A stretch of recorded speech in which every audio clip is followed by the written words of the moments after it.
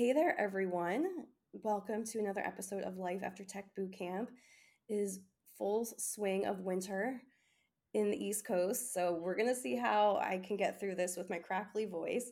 But I'm so excited to introduce you to today's guest, Sarah, who is a senior data analyst at edX. Before landing this role, she studied data analytics at Springboard. And before branching into this career, she was a middle school teacher for a decade, then a sales and account manager for an educational testing company. Hi, Sarah. Welcome to the podcast. I know before we started recording today, you were just at a conference. So I'd love for you to share what that experience was like. Yes, sure. Hello, happy to be here. Hi. Um, yeah, so I had the opportunity to go to the DBT Coalesce conference in October. And most of these jobs these days, for people looking for jobs, I'm sure a lot of them are remote. Mine is all remote, and most of my team's on the East Coast, so it can feel really isolating, just kind of me and my screens. So this conference, I mean, DBT is a great tool. Highly recommend for any companies thinking of needing an ETL tool. But more than that, it was just so kind of soul nourishing to be at this conference with a bunch of like-minded data individuals, to get in rooms with people who were struggling with the same kind of organizational challenges that I am, that my organization is, to learn of some new skills and just really feel like I was part of a community.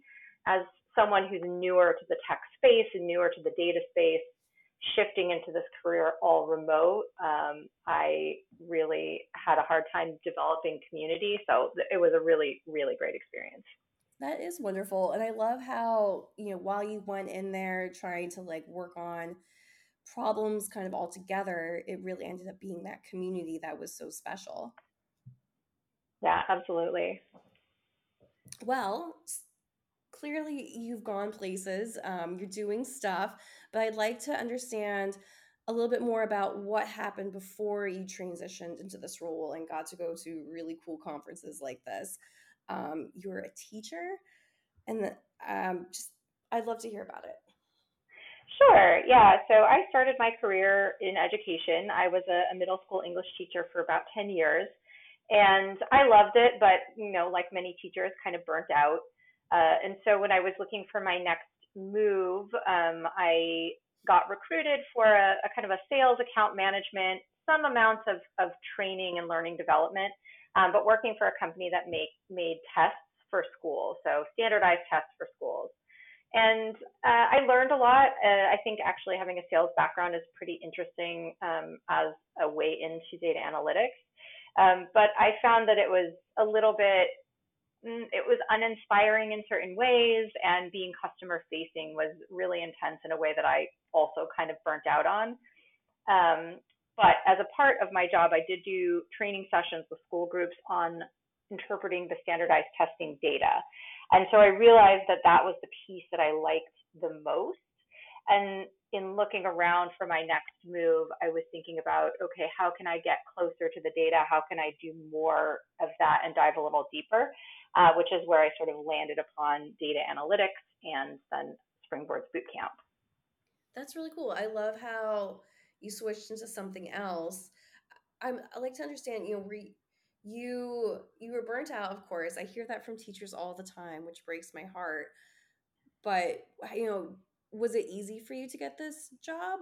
I feel like a lot of teachers sort of feel stuck, at least some that I've spoken to. Yeah, absolutely. And that is for sure true. I'm lucky in that I did have one other more public sector job. I don't know how you would call it, but a non-teaching career under my belt when I went into the boot camp. But yes, absolutely, it's challenging when your resume is full of classroom teaching for people to see you as anything other than a teacher. I got very lucky in that the company that I had previously worked for before I did Springboard, it was called ERB, an educational company. They had a long history of hiring former teachers, so they kind of understood that. People who are transitioning kind of straight from teaching and trying to go into data analytics, We can talk about the job search later, but certainly there are ways to sort of position your resume and skills to put your skills at the forefront, because skills that teachers have are absolutely 100% very applicable to other careers. They have all of these communication, collaboration, management, organizational skills that, quite frankly, a lot of people with more technical experience often lack. But it is really about spinning the narrative so that people can see you as more than a teacher. And it's challenging. Certainly. And I've always disliked the whole those who can't teach or coach or whatever. I really dislike that saying because when I think about it, just because someone's really good at something doesn't mean you can teach it. And I know you can go into much more nuances of like the skill sets of being a coach or a teacher, but I'm not a teacher and I completely see why that's another skill set that is so valuable and not really seen. Yeah, absolutely. Those who can't teach is complete BS. And I've seen a lot of people, just like I'm sure we've all had experience where people who are fantastic individual contributors then get put into management, but they're not great people managers because it's a different skill. Yeah, teaching is a very specific skill that I think translates quite well into the data world, because it does require a high degree of kind of autonomy, multitasking, organization, executive function skills, all of which are going to really do you well in a technical field as well. Certainly, certainly. Well, okay, I almost want to skip ahead, just like talk about that now, but let's kind of understand. So I know in your pre-survey, you're saying you're looking for something asynchronous. Springboard just kind of seemed right for you. When you were discovering, analyzing the data at this testing company, what did you think you needed to really get to where you want to go? And I know that answer is Springboard, and that sounds so cheesy, but I'd love to understand that thought process for you. Sure. And it really was a fairly long process, and I tried to be very strategic about it. I was at a point where I was very frustrated with my job, and almost rage quit a million times. My fantastic husband, who is very risk averse but also a logical person, said, okay, yes, but how about if you have some sort of plan in place at least? And so what I did is sort of take many steps back and started with, okay, what are the aspects of my current role that I do enjoy? And that was the training sessions with these school groups and digging into the data. And I realized that through this, I had a pretty good, solid working statistical knowledge. So then I thought I sort of did a lot of Googling, quite frankly. And that's where I sort of hit upon data analytics as a good starter tech career. Someone I'm not from a technical background. You can kind of get into it from there. Then once I sort of thought that this was a good way to go, I did two things. Number one, I took a free statistics and programming course, like a real intro course, just to see if I even liked this kind of stuff. And I would highly recommend that for anyone thinking of getting into data analytics. There's several different, I think Data Camp is a great one, but there's several online learning modules that have, just intro courses that are free. It's a good way to just get your feet wet and know, does this seem at all interesting to me? I did enjoy that. Then I tapped into my network and basically found a few people who were already working in data, and I asked them to sit down and talk to me for 20 minutes, 30 minutes. And, what is it that you do? What do you think is important in this field? Just sort of trying to get a sense of whether it was a field that would fit with my personality. That seemed great. It all seemed like, yes, this is a good move for me. And so after that point, it became, okay, how do I get the training that I need? I looked at a lot of different programs. And because this was all happening in 2020, 2021, midst of the pandemic, so I knew that async was going to be my only option. And so maybe in another time, I would have more heavily looked at programs that had in person, like General Assembly. There were a few others that I looked at. But the fact that Springboard had been started and designed specifically for asynchronous learning, it really appealed to me because I know firsthand from people who are still in the education field that just suddenly pivoting to online learning when you've been used to doing in person is not always successful. um, so there were a couple front runners, but Springboard kind of rose to the top for a few reasons. I read some of the student profiles, and there was at least one person who had come from the education world that I saw kind of spotlighted on their website. So I said, okay, one person at least did this successfully. And then it was a lower price point than a lot of the other programs. And the fact that it had the career job search, career coaching, job search curriculum as kind of parallel to the technical, that was super appealing to me. And then I really just liked the way that they handled the intake process. I submitted an inquiry, an advisor called me, we talked through my goals, my background, my experience. And then at the end of the day, the thing that made me pull the trigger, quite frankly, was there was a Black Friday sale. um, I think it was like $500 off or something like that. And I was like, all right, sure, sold. And that's what made me finally just like commit and sign up. I love that.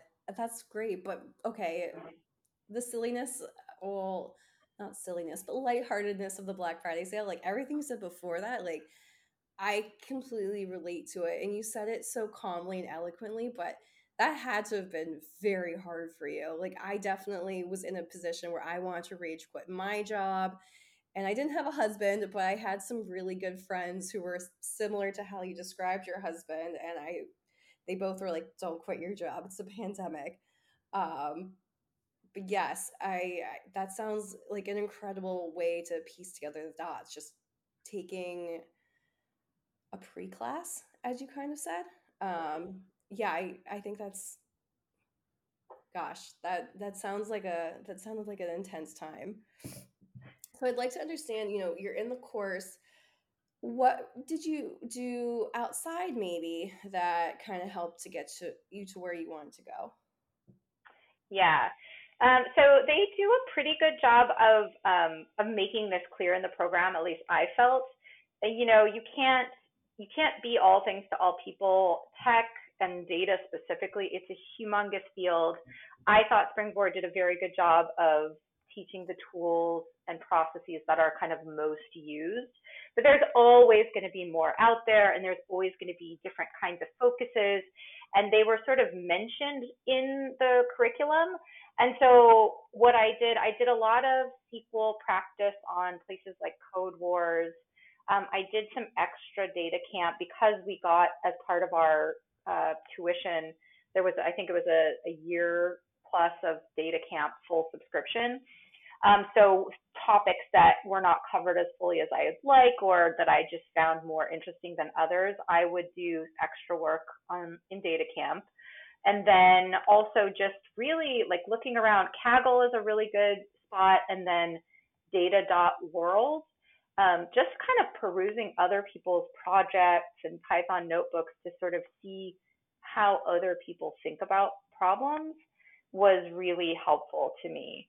But I will say also, no matter how thorough your outside work, your grasp of the curriculum, there's always going to be a huge learning curve when you get your first job, because it's a very different thing working with a static data set that's more or less clean and has maybe 10,000 rows, and then you're doing your calculations, when suddenly you're dealing with a live pipeline, lots of different raw data inputs, things that might go wrong, millions of rows. It's much more complicated in the real world, and you kind of have to know that, take a deep breath, and roll with it.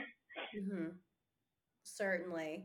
So it sounds like you're really describing, studying perfect practice at Springboard versus getting into the industry and hitting all of the roadblocks that would just naturally occur in the real world.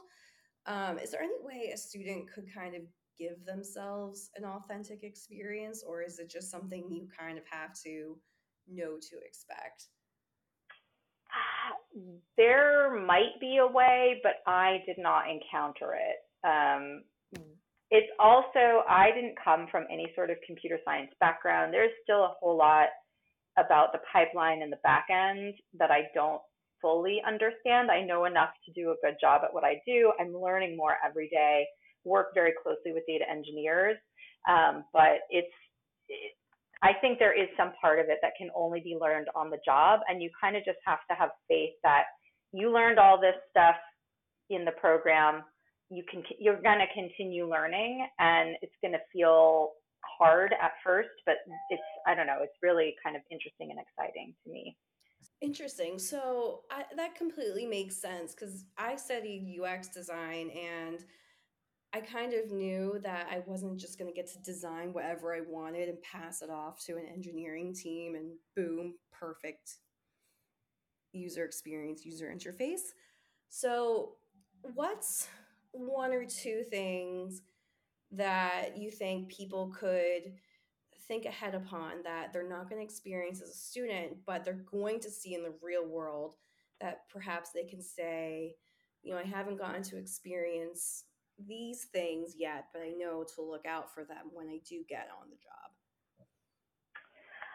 Um, that's a good question. I would say it's just be prepared for data to not be as clean as you're maybe used to it working with data sets in the program. So you're going to need to be prepared to do a lot of QA, and especially in the beginning when you're newer on the job, it takes a long time and you may be frustrated by how long it takes. It'll get quicker, it'll get better. But yeah, with live data and pipelines, it's very, very important to double and triple check your work. And it seems tedious, and maybe you're like, oh, I shouldn't have to do it, or I'm sure it's fine. But that's the sort of thing when you first get into like a live set, really double checking your work is super important. Certainly. Yeah, I've never built a data set, but I can only imagine something small going wrong and messing up everything. Yeah, one of the very first kind of it was a pretty small project I cut my teeth on. It was fairly low stakes, but I ran the numbers. We were sort of trying to measure the impact of this one type of credential that was attached to certain courses, and whether or not I work for an online learning company, I should say. And so we were trying to measure the impact of this, quote unquote credential, and whether it made for people to be choosing these courses over others more often. And I ran the numbers, and I had done a bit of a funky thing with my join, and it resulted in many duplicates. Those duplicates, when aggregated, made it look like the effect was significant. But then I noticed that things were inflated, went back, reran the numbers. It turned out that the impact was not at all significant. And so it was a learning experience. I did not, get chastised or fired. I was able to catch it soon enough that it hadn't been presented to the customer just yet. But it was definitely an early lesson on, okay, you got to have many eyeballs on that data and double checking expected values before giving it to anyone.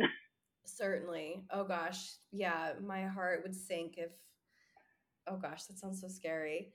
But It was, it was a little terrifying, but everyone was very nice about it. And, they knew I was new and it was a fairly low stakes situation. But yeah, it was one of those like, okay, well, I'm never going to let that happen again. certainly, certainly. Well, going back, so I know you're doing a lot of work outside the course, but was there anything in particular in the course that you think helped get you to where you are today? I think the curriculum was very well structured. I think Data Camp was my favorite piece of it, but that may be because that was the SQL, and SQL is my favorite language by far.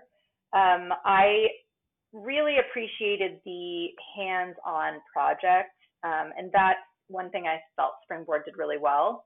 Is that you're going through these learning modules and you're practicing with these little labs, but then at the end of each, I forget, unit, month, something like that, there's a kind of a larger project where you have to incorporate several of the different types of skills that you've been learning and maybe use a couple different tools. You do some stuff in a Python notebook and then you put it into Tableau and then you also have to present it.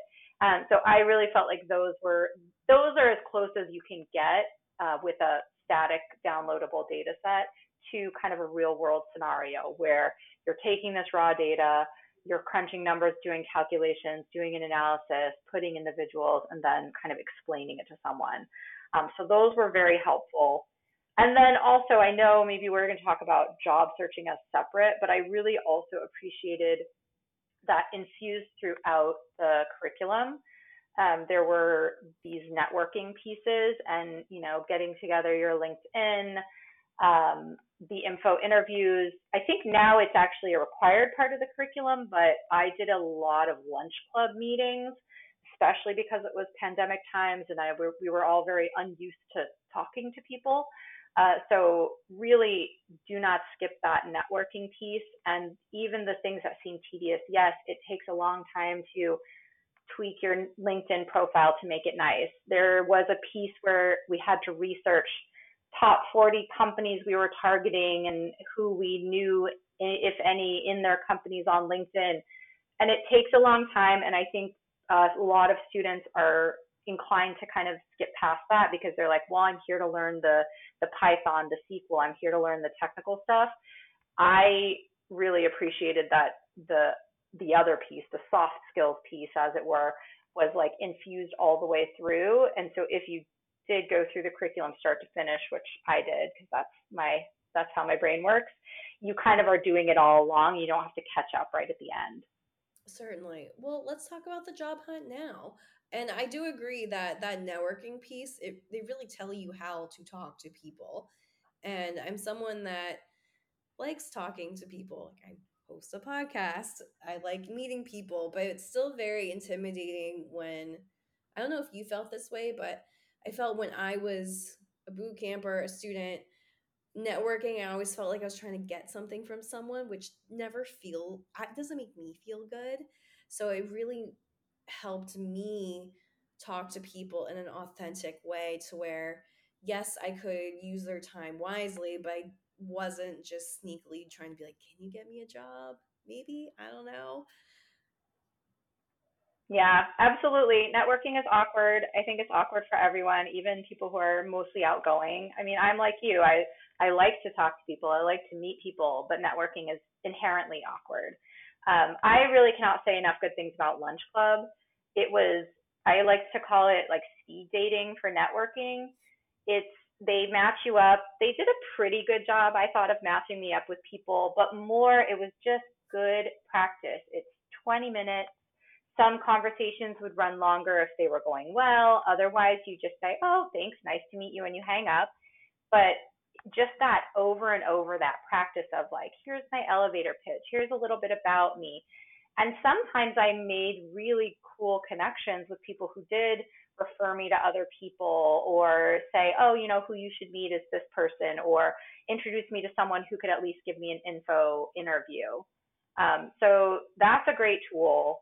And then also, I learned how to not be shy about asking for informational interviews. And I do think there's a way to do it. Like, of course, everyone you talk to knows that you are in boot camp and your goal is to get a job. That's kind of a given, and you don't have to make any bones about that. But at the same time, I always try to approach the info interviews with you are in this field, you know more than I do. Let me pick your brain. I just want to ask you questions. And do your homework and be prepared with genuine questions. But I found people very willing to help if you approach it with this air of like curiosity, a little bit of ego stroking, flattery. People were very happy to give me 30 minutes of their time to chit chat, to answer my question. And often they would then say, oh, you know who you should talk to is so and so. Or I know somebody who might be hiring in their data team. And one of those people eventually introduced me to someone who introduced me to someone who introduced me to the guy who hired me. So you just never know, even if that person is not in a position to get you or give you a job, if they like you and they think you're an interesting and smart person, they're going to try to help you out. Certainly, I completely agree. People love helping each other, particularly during the pandemic when your most of your social life was cut out. So you had the internet, you had lunch club, you had time to kind of focus on your career and your life and meet people that way. So that's really amazing that finally through this tree of interesting informational interviews, you got your job. But let's talk about the job hunt for you in a whole. Like you finished the course. What was your strategy for hunting for a job? So I really relied on that spreadsheet that they made us do in, I feel like it was, I don't even remember, unit 2 of the program. It was fairly early on. And I went back to it again and again when, opportunities were kind of drying up to be like, oh, have I looked at the job postings in this company lately? All the usual places too. I set up job alerts on LinkedIn and Indeed and maybe Glassdoor. And then I was very targeted about what kinds of companies I was applying to, which I think actually really helped me out. Now, this might not work as well for younger people, people who haven't, who aren't necessarily making a pivot, but this is kind of their first career. But for me, because I've spent my whole career in the education space, I was really only looking at ed tech companies, educational foundations, charter school orgs, online learning companies, things like that, because those were the types of companies where my domain knowledge of just the education space would, I knew, be seen as valuable. And I would certainly recommend that to others as well if this is a pivot. I happen to love education, it's my passion, so I actually don't want to be anywhere else anyway. But anyone who's making this change as a pivot, if you're coming from an established industry, there's data roles in that industry, most likely. Everybody needs a data hire these days. It's like a big thing. So the fact that you're newer with your technical skills, but you're saying, okay, well, I have, X amount of years as an account manager, a sales manager in the healthcare space, in the whatever space, all of that is incredibly valuable. So I felt like being very targeted was helpful to me. And then the other thing is you got to be prepared for rejection. And job searching is hard.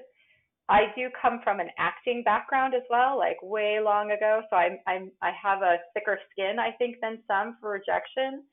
But the job search takes a while. It took me 4 months. They say it takes about 6 on average. In that time, I got tons of interviews. I got to maybe the technical round in a good 5, 7.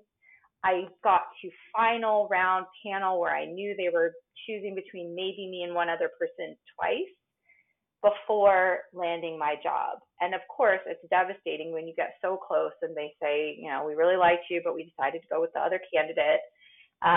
But you've got to be able to just kind of keep with it. I found my meetings with the career coach at Springboard super helpful. She was a fantastic, pep talker, motivator.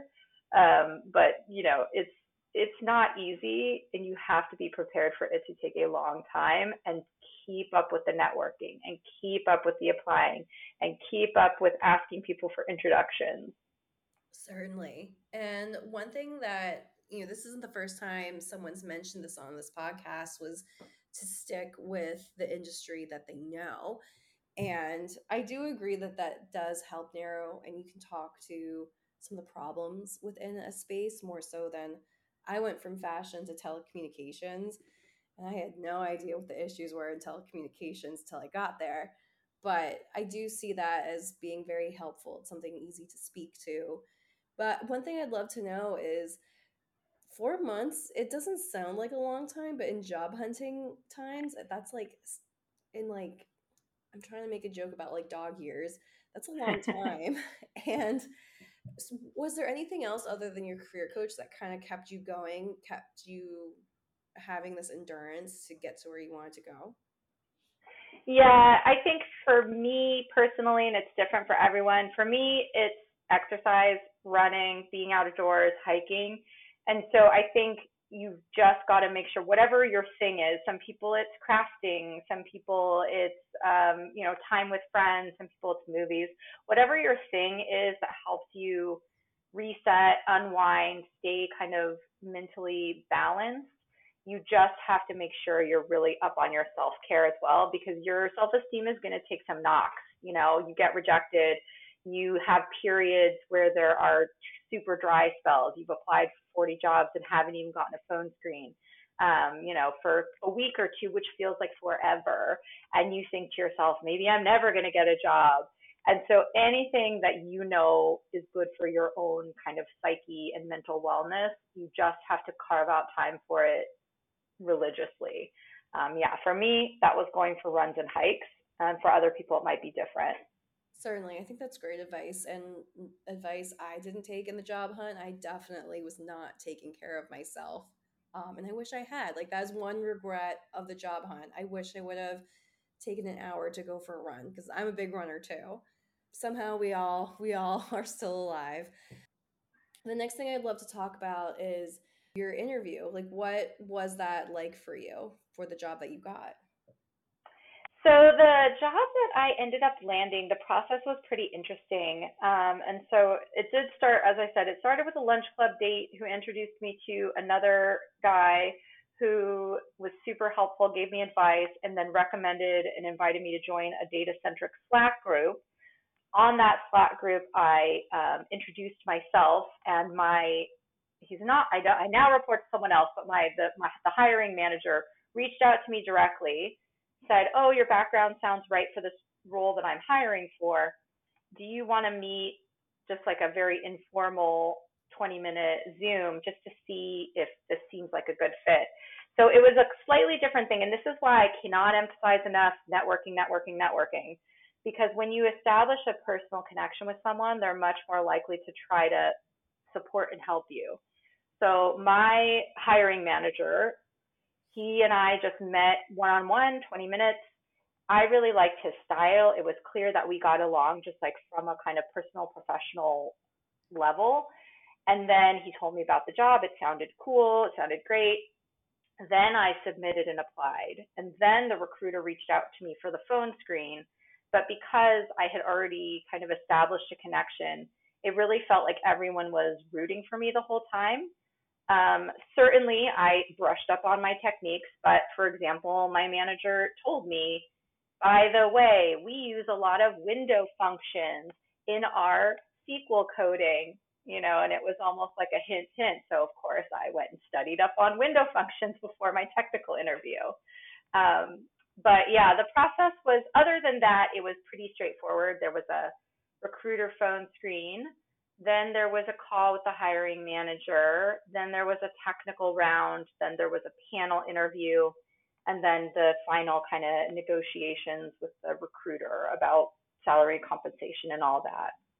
That's awesome. And I love hearing that people were rooting for you because I feel like oftentimes it feels very like isolating, but you know, constantly having to prove yourself. Like that goes with what you're saying with your ego taking a hit. I think a lot of people just on a human level want to be accepted and supported, but in that job hunt, when you are getting into an interview room, it's almost kind of like a not a firing squad, but you really have to defend yourself in a way, and it's draining. Yeah, it can be. I like to think so. This is something that it was not always easy for me to keep in mind when I was job searching, but remembering that you are also interviewing the company and the team. And there are a lot of dysfunctional companies and teams, a lot of things that are just not a good fit for your personality, for the way that they work, the way that you work. So much like dating, you are also trying to figure out if they are a good fit for you, and it's okay to say, no, this isn't the right thing. I think we get into such a mode where we're like, I need a job, I need a job, I need a job. And you're willing to kind of take anything. And the thing that stood out to me, like I said, I came close, very close a couple of times. But the job that I ultimately landed, the panel part, the long, it was like 3.5, 4 hours panel interview, all on Zoom. it was exhausting, of course, but it also, I came away from it kind of energized. And a lot of the, especially like when I had my interviews with some of the strategic leadership people, I felt like they were conversations more than interviews, and we were kind of bouncing around ideas, and it was fun in a way. And that's kind of how I knew that this was the right fit for me, is that I really enjoyed the final panel interview. And that sounds funny maybe. It was tiring, but it was fun. And so I would encourage people to like think about that as well. It shouldn't be such a slog, because if the interview is such a slog and feels like a firing squad, what is working going to feel like at that company? That is such a great way to put it. First of all, I love your dating analogy. I think that's so true. And we talked about that on another episode with Mihal. And it's absolutely true. And even he echoed what you were saying, was that, are they a good fit for you? And I don't even want to add anything to what you said because it was so perfect. But okay, so you're at this company, edX. Am I saying that right? Or is it Ed Extension? I realized when I introduced you, I didn't ask. No, that's okay. So it's also a little weird. It's edX, but as I was going through the interview process, they got acquired by 2U. So technically, 2U is our parent company. edX though is the product. We do still have edX as a brand. I was only working on edX data. Then I switched to only 2U degrees data. Now I'm kind of back on edX, but we're bringing in some additional. So it's 2U and edX simultaneously. I say, okay, so what is edX? Like, if I can, I as a person go and use it, or is it B2B? I've never heard of it. So 2U, our parent company, is one of the larger online learning companies.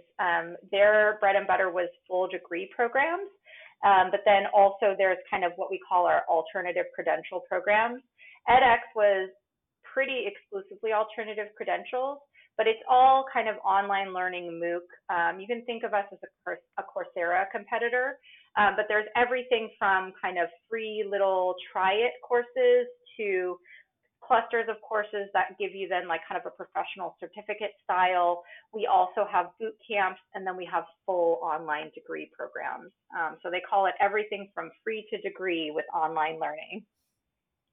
Very cool. Yeah, well, I think that would be a great resource for people even listening trying to up level. Because something I've heard about the data analytics course is that it's a great overview, but there's so many little specializations that I think students are encouraged to pursue within the course to specialize and hone in on exactly where they want to work within the space. Is that correct? Or am I imagining things? Yeah, no, that's absolutely correct. And it is challenging. Certainly, edX is a good place to look at additional courseware, because you can take one course at a time.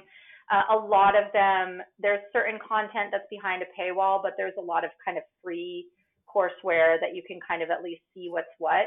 And that's absolutely true. And honestly, I'm still figuring it out. There's so much nuance in the data field, and Springboard does do an excellent job of being an overview. Kind of, it's great to get you started, foot in the door. But certainly, where I am at this point, I'm thinking about where I want to go next, how I want to specialize, how I want my knowledge to go a little bit deeper, and it's in specific areas.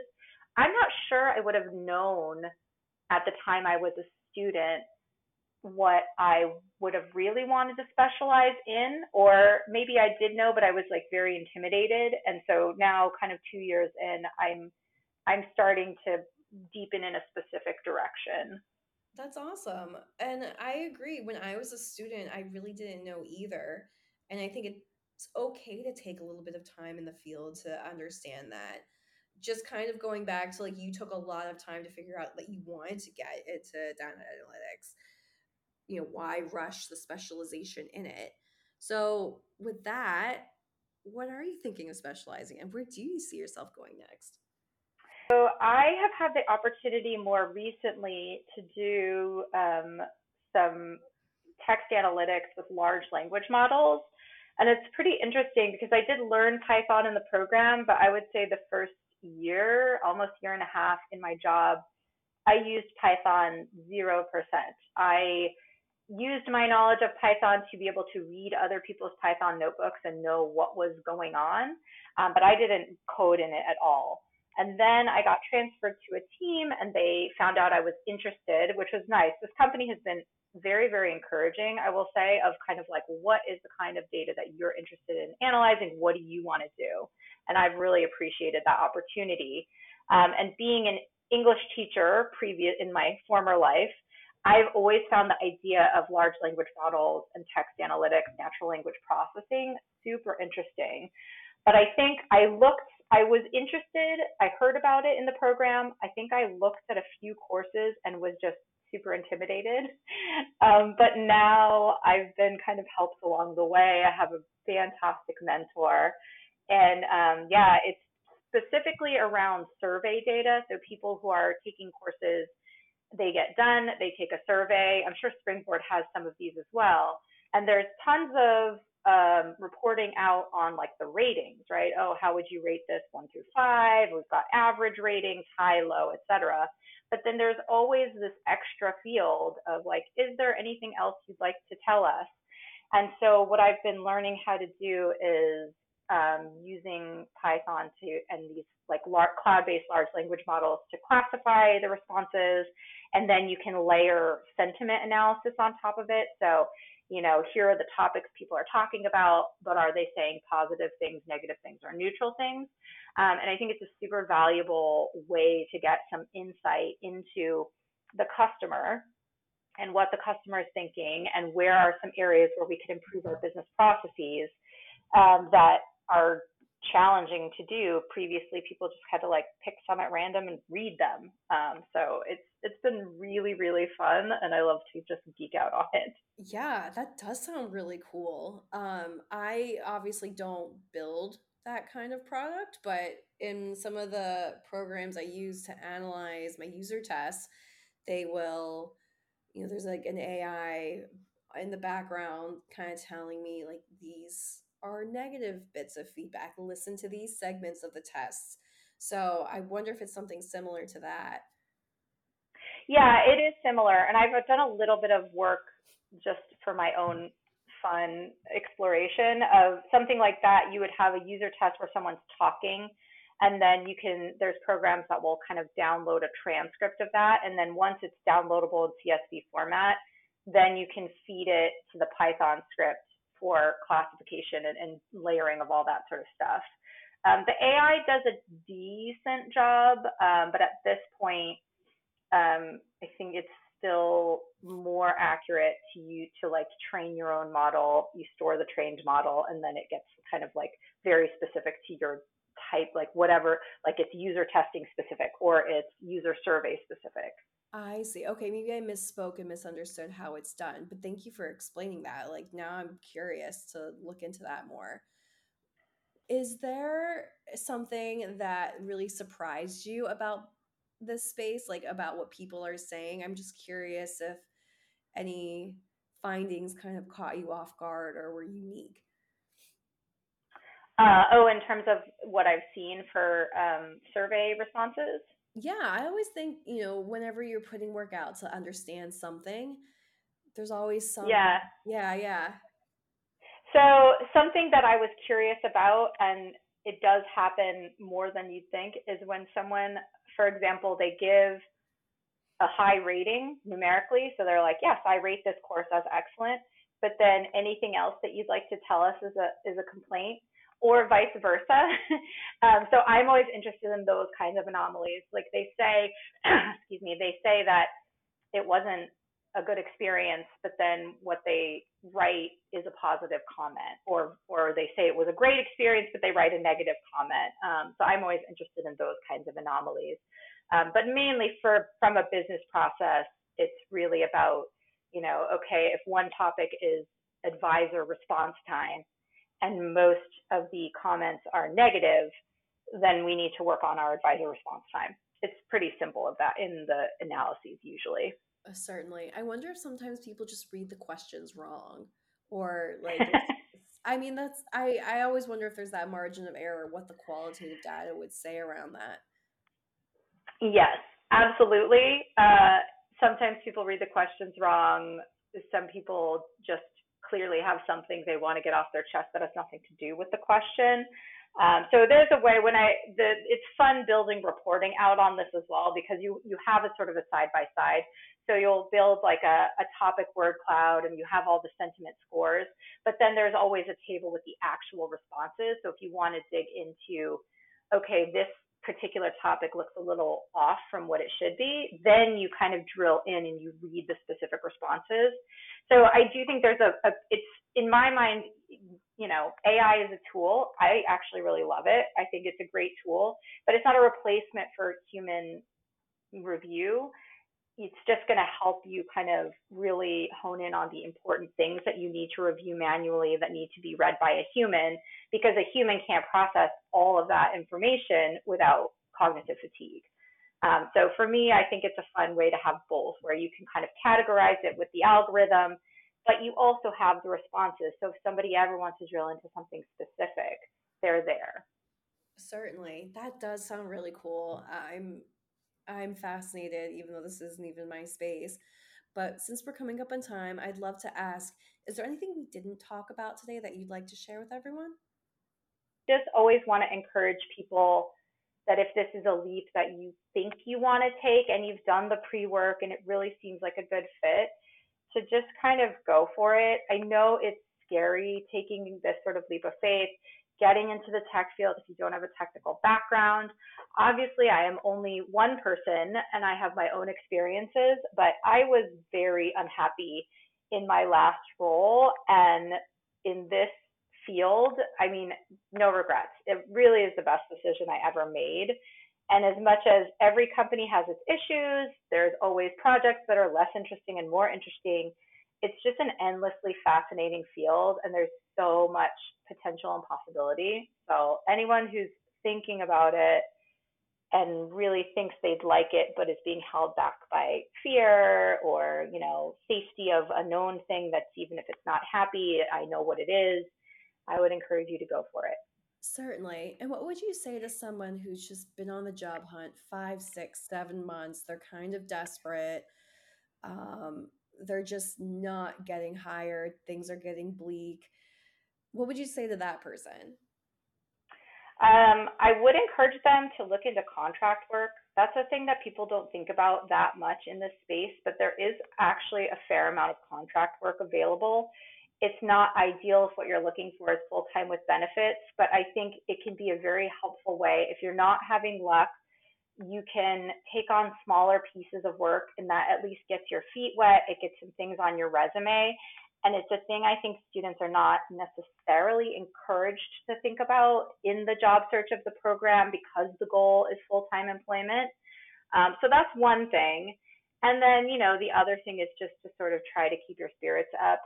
As one person said to me that did an info interview with me early on, he said, there are currently 1.5 data openings for every person looking for a data job. So eventually you will find something. The space is still, I know things are shrinking a little, companies are in hiring freezes somewhat, but there's a huge need for people in the data field. There are a ton of openings. And so eventually you will find something. Certainly. And that's a great stat. 1.5 for everyone who's looking. I wonder what that's like for UX. Something tells me it's not quite as fruitful right now, but that's incredible. And thank you for sharing that. Like, I loved how it was a little bit of like EQ versus like, here's some facts that you will eventually get into this industry. Well, thank you so much for your time and sharing your story. You clearly have worked so hard to get to where you are. I'm really excited to stay in touch. And speaking of staying in touch, are you open to listeners connecting with you on social media? Yeah, absolutely. The best way to get in touch with me is definitely going to be LinkedIn. And I will say, please, please, if you are thinking about Springboard, a Springboard alum, or just heard this podcast some other way, please, if you're going to connect with me, write me a note. I do not connect with people with no context. So just say, I heard your podcast and love to connect. That'll be enough. And then should I read off my? I'm S Savage on LinkedIn. I typically go by my last name, which is Savage, so it'll be like just first initial S period Savage. Spell the so the LinkedIn profile will say S period SAV as in Victor AGE. Awesome. And it's funny, I completely agree. Send a little note saying why you want to connect. It's funny because before we started recording, I sent you a request with no note. So I am clearly in the doghouse right now. But you In know, your defense, though, I knew that we were meeting. We had emailed about this podcast, so I did know who you were. fair enough, fair enough. But I was just thinking, oh man, like I could have done a little better there, but it's okay. World moves No worries. on. We're acquainted. Now we've met. I also will say, and who knows, I may live to regret this, but for those of you, if any current students are in here and looking to, and you need an info interview, I am happy to give 30 minutes of my time. Again, please leave me a note about yourself and why you're interested in talking to me.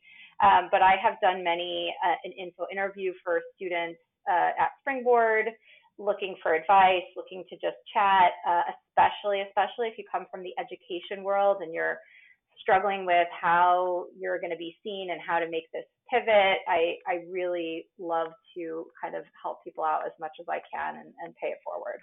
I love that. Yeah, like I've heard before, you're not the first person who's come from an education background that's been on this podcast. Like that industry seems like it is bleeding people, and while it's sad we need to educate our youth, I can understand why people are looking for other avenues. And yeah, I thank you on behalf of everyone else for offering your time like that. That's very, very kind. You're very welcome.